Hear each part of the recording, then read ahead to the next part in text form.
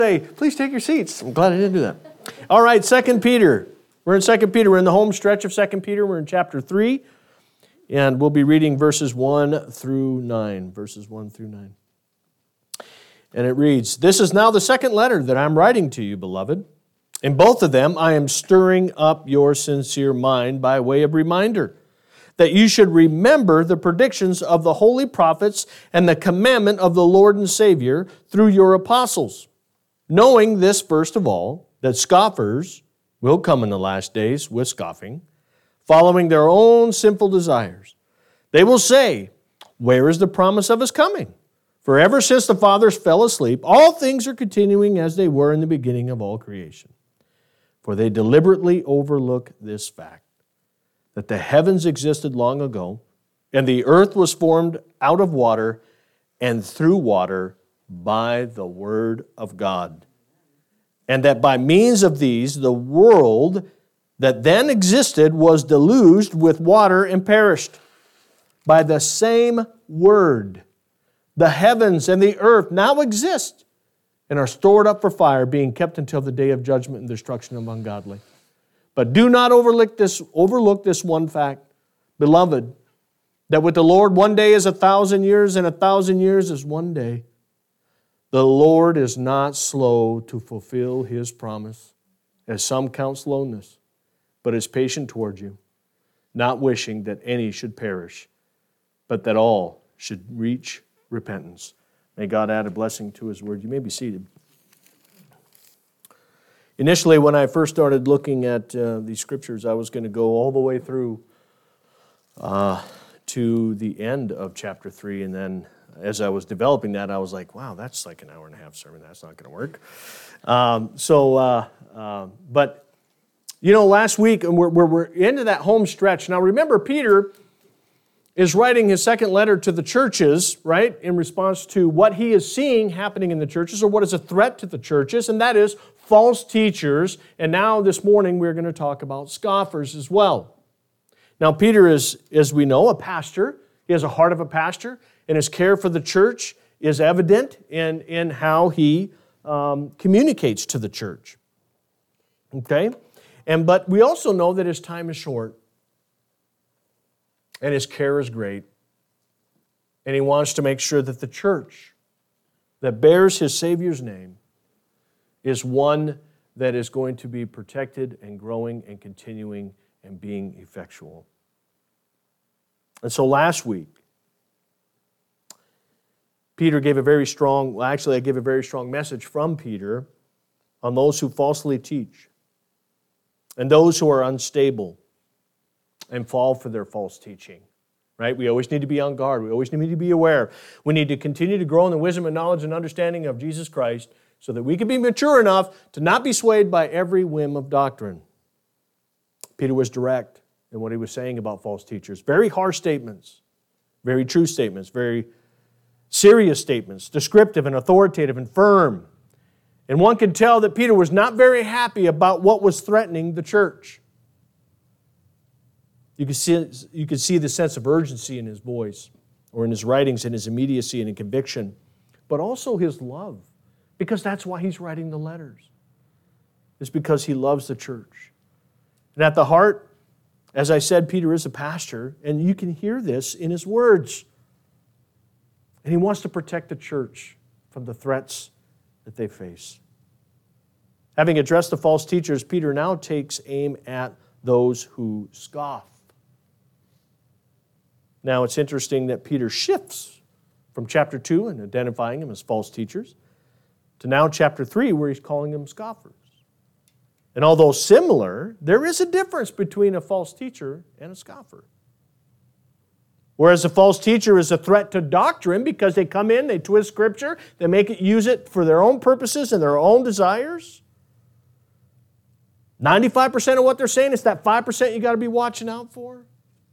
Because that's what they twist. They make it palatable, right? They make it believable. And so that's what a false teacher is. A scoffer is different. A scoffer attacks faith. A scoffer creates doubt. A scoffer plants those seeds of doubt. in order to justify their position. And I know that you have met your fair share of scoffers, and you might have been like me at one time, a scoffer himself. And we know what our conviction was when we were scoffing, and we also know what the conviction are of those that scoff. They don't believe that. They're hard-pressed to understand why you do. Why would you believe such myths, as Peter says we don't believe in? But that's how they see it. Now, these scoffers that Peter is talking about are questioning the very return of Christ. And within our text this morning, Peter identifies their position as it relates to that and provides a rebuttal that reveals their ignorance towards the Word of God. So let's examine our text this morning and see the position that the scoffers take and Peter's response. But also at the end, Peter gives us all a great encouragement. Verses 1 through 3. This is now the second letter that I'm writing to you, beloved. In both of them I'm stirring you up. Sincere mind by way of a reminder that you should remember the predictions of the holy prophets, the Old Testament, and the commandments of the Lord and Savior through His apostles, New Testament for us. Knowing this, first of all, that scoffers will come in the last days with scoffing, following their own sinful desires. They're carrying on their false teaching, and now they're scoffing those who believe in sound doctrine that is counter to theirs. And we see right away that Peter is admonishing the church to be stirred up. To be stirred up. Peter's aim is clear. He does not want the church to become comfortable in their faith, but to be continuously stirred up, continuously progressing, continuously growing in the wisdom and knowledge and understanding of the Lord. Now, if you recall, the word stirred up means to wake out of sleep, arouse in general, to stir up. You know, Peter knows by his own personal experience that we as believers need to be continuously stirred in order to be vibrant in our faith. Peter knew we all have the propensity to slumber in our faith, meaning to coast or to plateau. We put our faith on cruise control, right? You ever drive your car on cruise control and then never look at the gauges again because you're always busy looking at the scenery, right, of the world going by? That's how we do sometimes in our faith. We put it on cruise control. We don't really pay attention to the gauges of our faith, and we're just passing by through the world, not realizing that we need to be stirred up. We need to be vital in our faith. You know, I remember my mom, I shared this story on Wednesday night. I remember my mom teaching me how to make tomato soup, right? And she always used milk with a condensed can of tomato soup, and she said you have to continuously be stirring it. And so I would continuously stir it. Well, then it was time to make the grilled cheese sandwiches.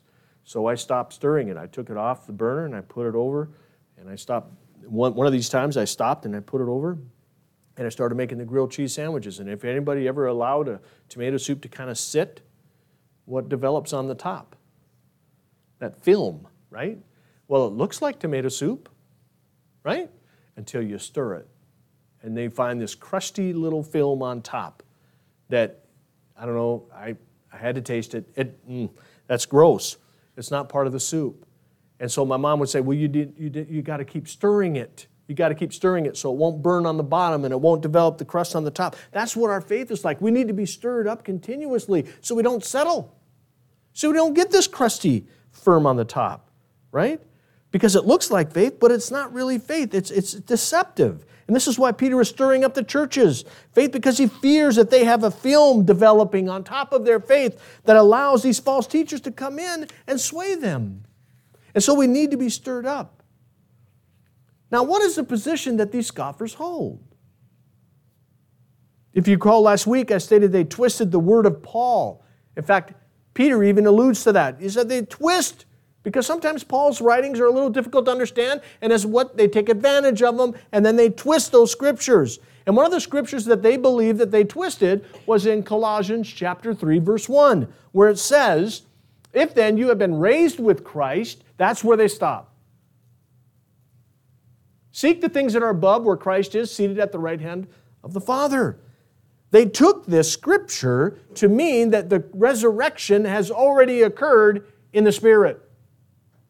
Therefore, the body is of no consequence, or what you do with it, because spiritually you are raised with Christ. Therefore, giving credence and justification for their false teachings to live a life of their own desires. And we covered those last week, whether it be money or whether it be physical desires that they would have. Now, to give a little bit of evidence to this, we see this in 2 Timothy chapter 2, verse 16, where we read where Hymenaeus and Philetus were actually spreading false teaching that the resurrection had already happened. And so false teachers believed that since they were resurrected in the Spirit, again, the physical body has no consequence. And so this was happening in the early church. And we sit back and we go, how does that happen? And in order to give credence to what they were teaching, this is what they said. Where is the promise of His coming? For ever since the fathers have fallen asleep, all things continuing as they were from the beginning of creation. It hasn't happened yet. Now understand the time of Peter's writing. About 63 AD, 30-some years after Christ's death. They're saying, hey, and those fathers that fall asleep, some believe that those are the fathers of the early church that have fallen asleep since the time of Christ's resurrection. Some people believe it's fathers back in the day, the early fathers of faith. Irregardless of which one it is, if it is the latter, the 30 years, Christ hasn't returned. Doesn't look like He's coming. And this is the position of the false teachers. Hasn't came. Why should we expect it? It's a pretty rational argument. But it's one void of understanding of Scripture. In fact, it shows the ignorance of Scripture.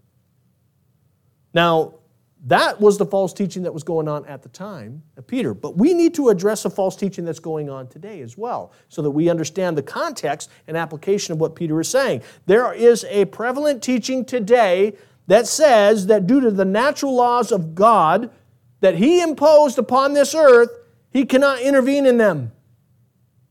He cannot run contrary to them. He cannot alter the change of them. Again, when man uses his own understanding and defers totally to science, they find themselves in error. Because in this view, how then was there the flood that has strong archaeological evidence of it occurring? Not only that, ancient peoples who wrote on caves through oral tradition speak, all of them speak, not just the Israelite history, but other histories of man, speak of this flood. Almost all ancient people groups have the story of the flood. So how can this happen if God operates outside of the laws of His nature? How then was the sea parted? How then was manna fallen from heaven? Or the plagues of Egypt? Once again, archaeological discoveries are showing those plagues occurred. Now, what is concerning here is the actual contemporary theologians who believe this, and thus denounce the second coming of Christ. Because when Christ comes, this world will be destroyed and a new one will be created. And they're like, no, that doesn't compete with the natural laws of science. Therefore, it can't be true. And there are theologians in their commentaries who say that.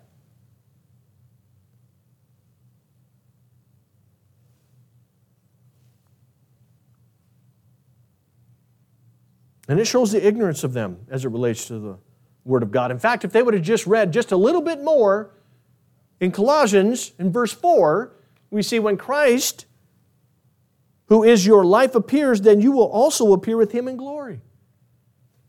That speaks of the resurrection. How about Jesus' own words? Matthew 24:44, therefore you must also be ready, for the Son of Man is coming at an hour you do not expect. He's coming. And so Peter then takes their position and says, okay, I understand your position. You believe that since the fathers, everything's continuing since creation, you think because He hasn't come now, He's never going to come? All right, let's examine that under the weight of Scripture. And so He does. In verse 4, for they deliberately overlooked, this is Peter, they deliberately overlooked the fact that the heavens existed long ago, and the earth was formed out of water, and through water by the Word of God. And that by means of these world then existed, was deluged with water and perished. But by the same word, the heavens and the earth that now exist are stored up for fire, being kept until the day of judgment and destruction of the ungodly.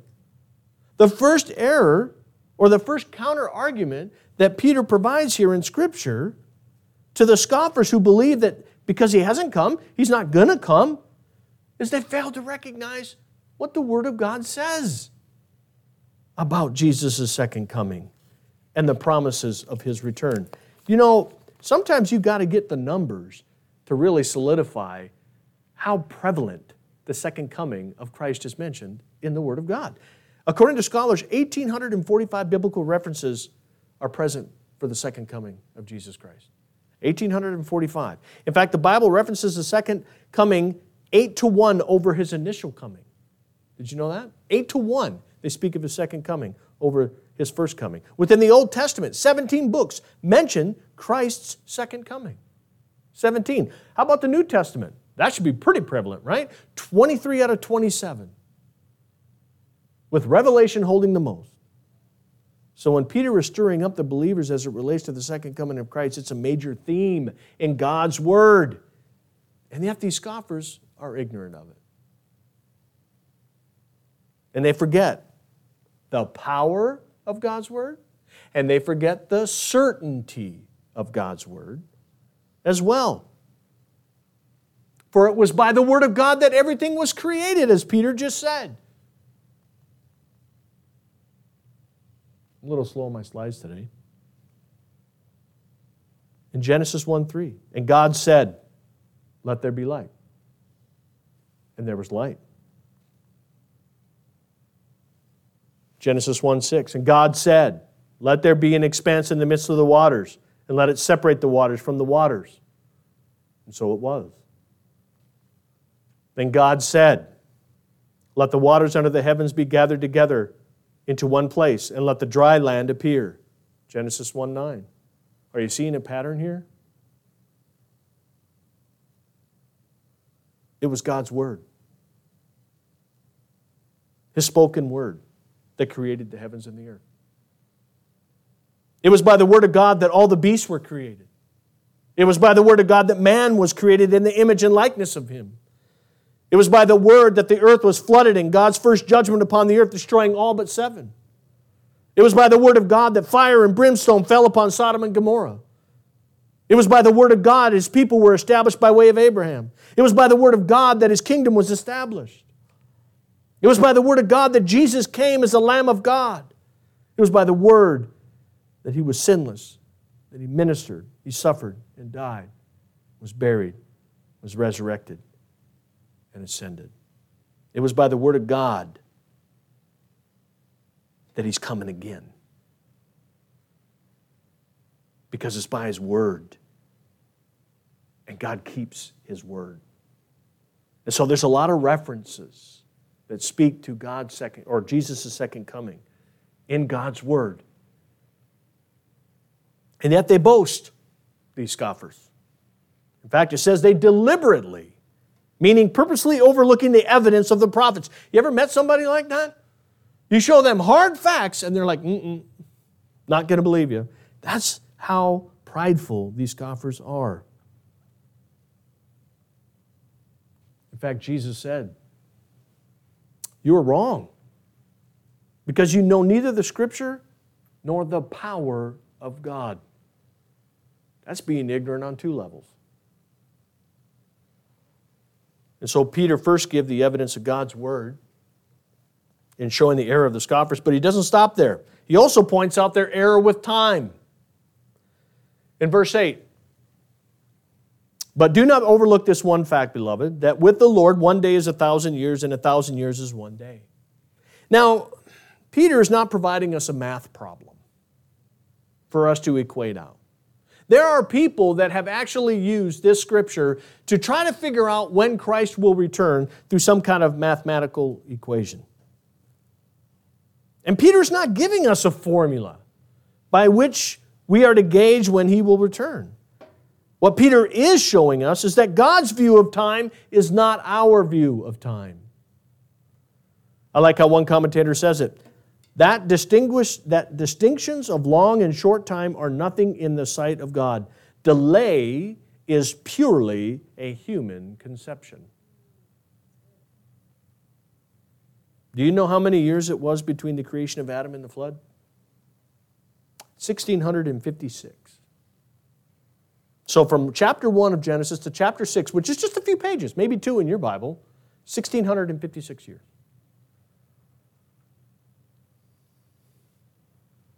How many years between the flood and Christ's birth?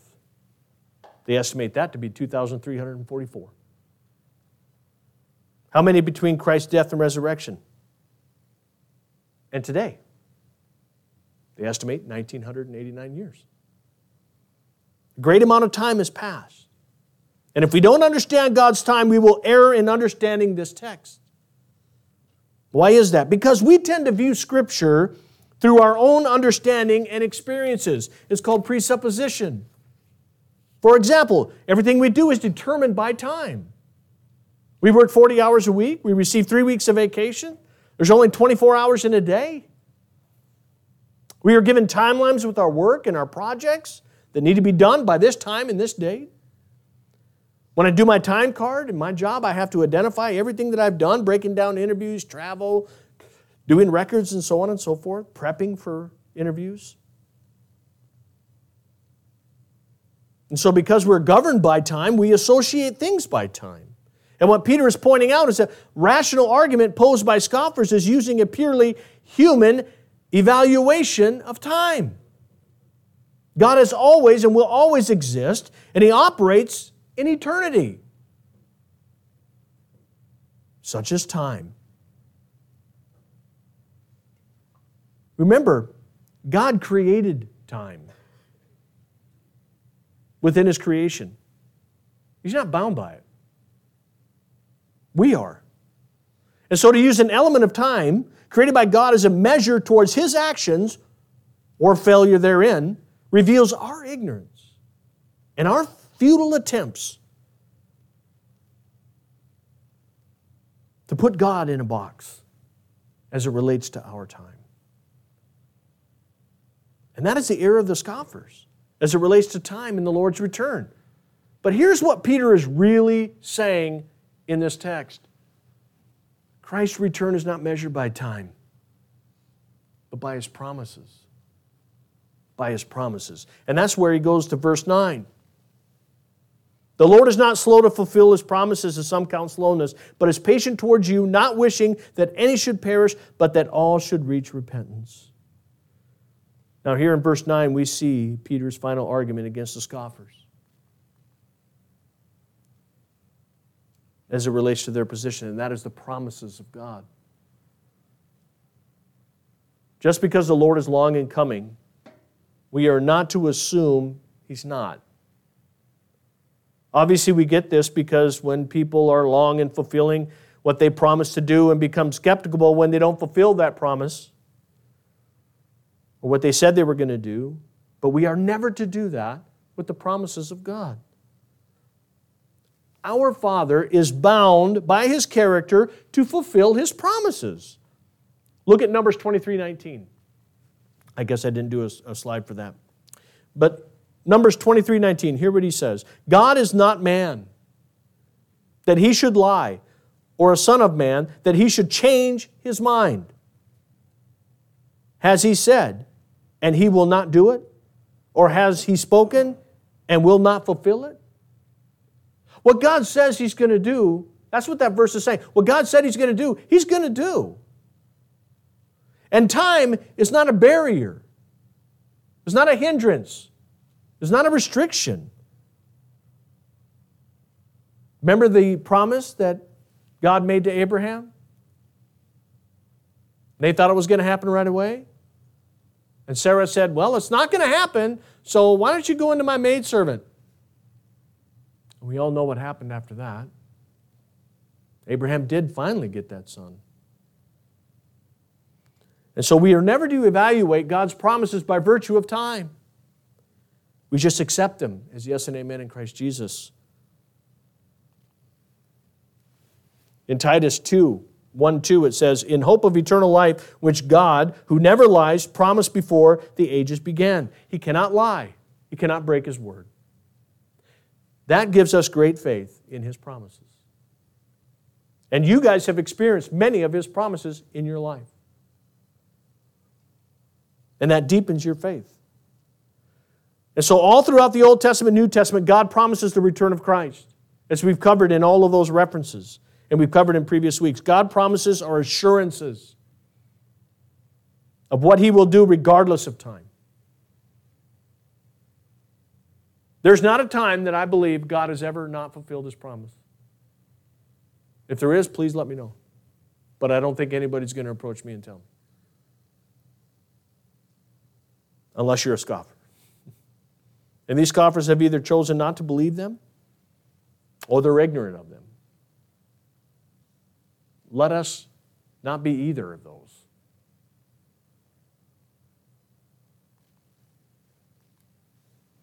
For all the promises of God find their yes in Him. That is why it's through Him that we utter our amen to God for His glory. 2 Corinthians chapter 1, verse 20. And so in response to these scoffers, Peter takes a three-pronged approach in refuting their position by the very power of God's Word, His timing, and His promises. For Peter's argument then is if you believe in a portion of God's Word, you must believe in its entirety. You cannot pick out a verse, use it for your purposes, and not receive the rest of it. Because it's a complete book. It's not to be parsed and parceled. Now, having now addressed the error by which they operate and Peter's response to it, Peter now gives us a great encouragement for the day in which we live. But he is patient, as the scripture in 9 says, towards you, not wishing that anyone should perish, but that all should reach repentance. Now, this verse is of great encouragement to me, the patience of God. I stand before you as a saved man because of the patience of God. And although we wait for the righteous and anxiously righteous return of our Lord, and I yearn for His return, I have to admit it's of selfish desire because of the evil that we see in the world, the sin in my own life. Lord, please come. I remember Ron Overly. Ron Overly, he always like, Lord, please come now. And we all do that, right? Come, Lord Jesus, right? Rescue us from this land. But you know something? If Jesus would have came between 1967 and 1984, I wouldn't be with you.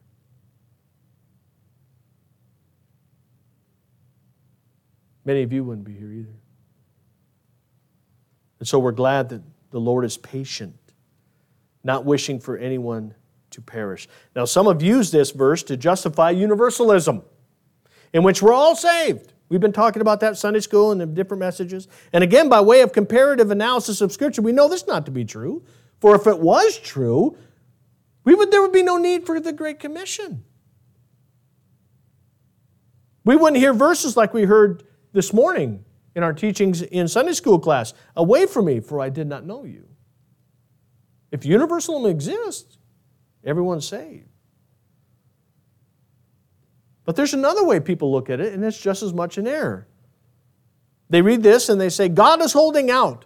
He's hopeful that His creation will come to their collective spiritual senses and finally recognize Him for who He is and repent. Almost as if He winds up the clock and goes, okay, let's just hope for the best. Oh, good, they did. Oh. That's not how I understand the Scripture either. And I don't think either of these are in play, because when we go back to 1 Peter chapter 1, what do we hear? We hear this, to those who are elect. And then the verse 3, He has caused us to be born again to a living hope.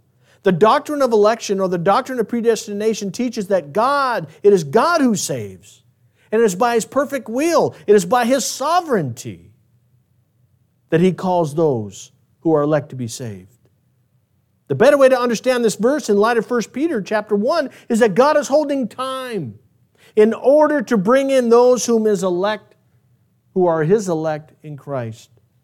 In fact, Paul alluded to this in Romans 11:25, where it says, until the fullness of the Gentiles is complete. And so God is patient and waiting for all of His elect to be brought into the fold. And so this is the reason that time marches on as it does since creation. And the fathers who have fallen asleep, which is to say, have passed on. It is His patience. And the reason why He's patient is because of His love. It was by His love that He sent His Son, and it will be by His love that He will send Him again. Therefore, let's take solace in His promises and His patience, and let these scriptures be an encouragement to us that Christ is coming again, no matter the scoffers that say He's not. It doesn't matter how much time has gone by. It doesn't matter how many events have taken place. He's coming because He promised us that He would. And we need to be ready.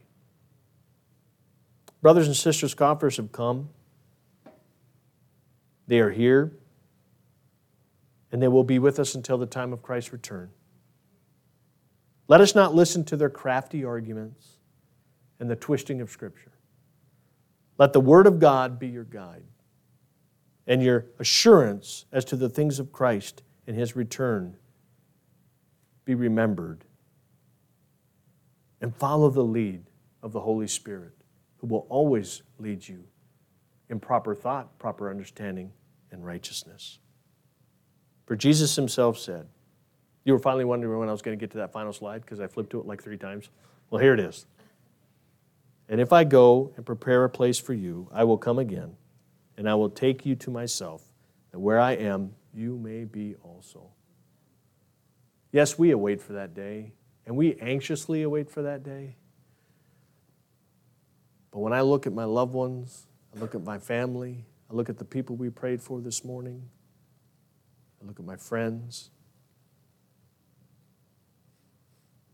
and they're not saved. Thank you for your patience, Lord. Yeah, I want to be home. I want to be with you, Lord. But if it means a few more years to bring them into the fold, praise the Lord. Because we'll be patient and we'll wait. Let's pray. Heavenly Father, we thank you for the message this morning, Father. And Father, as you're patient, I pray we're patient. But that, Father, in this time that you've given us, that we would be active. That we would be sharing the good news of Jesus Christ to bring those into the fold that you've elected. And so, Father, I thank you for the encouragement of this word. And, Father, I pray that as we heard what scoffers do and the positions that they hold, that, Father, that they can be refuted by your holy word, your perfect word. For we need nothing else to rely on. And, Father, we're thankful that your promises are yes and amen in Christ Jesus. That your character can't go against your word. Therefore, Father, we know that you're coming again. And so, Father, as we prepare our hearts for the Lord's table, we do so because we want to continue to remember, as Paul encourages us to. So, Lord, stir our hearts. Stir our hearts in your word. Stir our hearts in what you've called us to do. Let us never be lax. Let us never be comfortable. Let us never plateau, but always progressing. Always growing, always maturing. And we pray this in Jesus' name. Like I said, as we get ready to celebrate the Lord's table, if I could have the communion stewards come forward.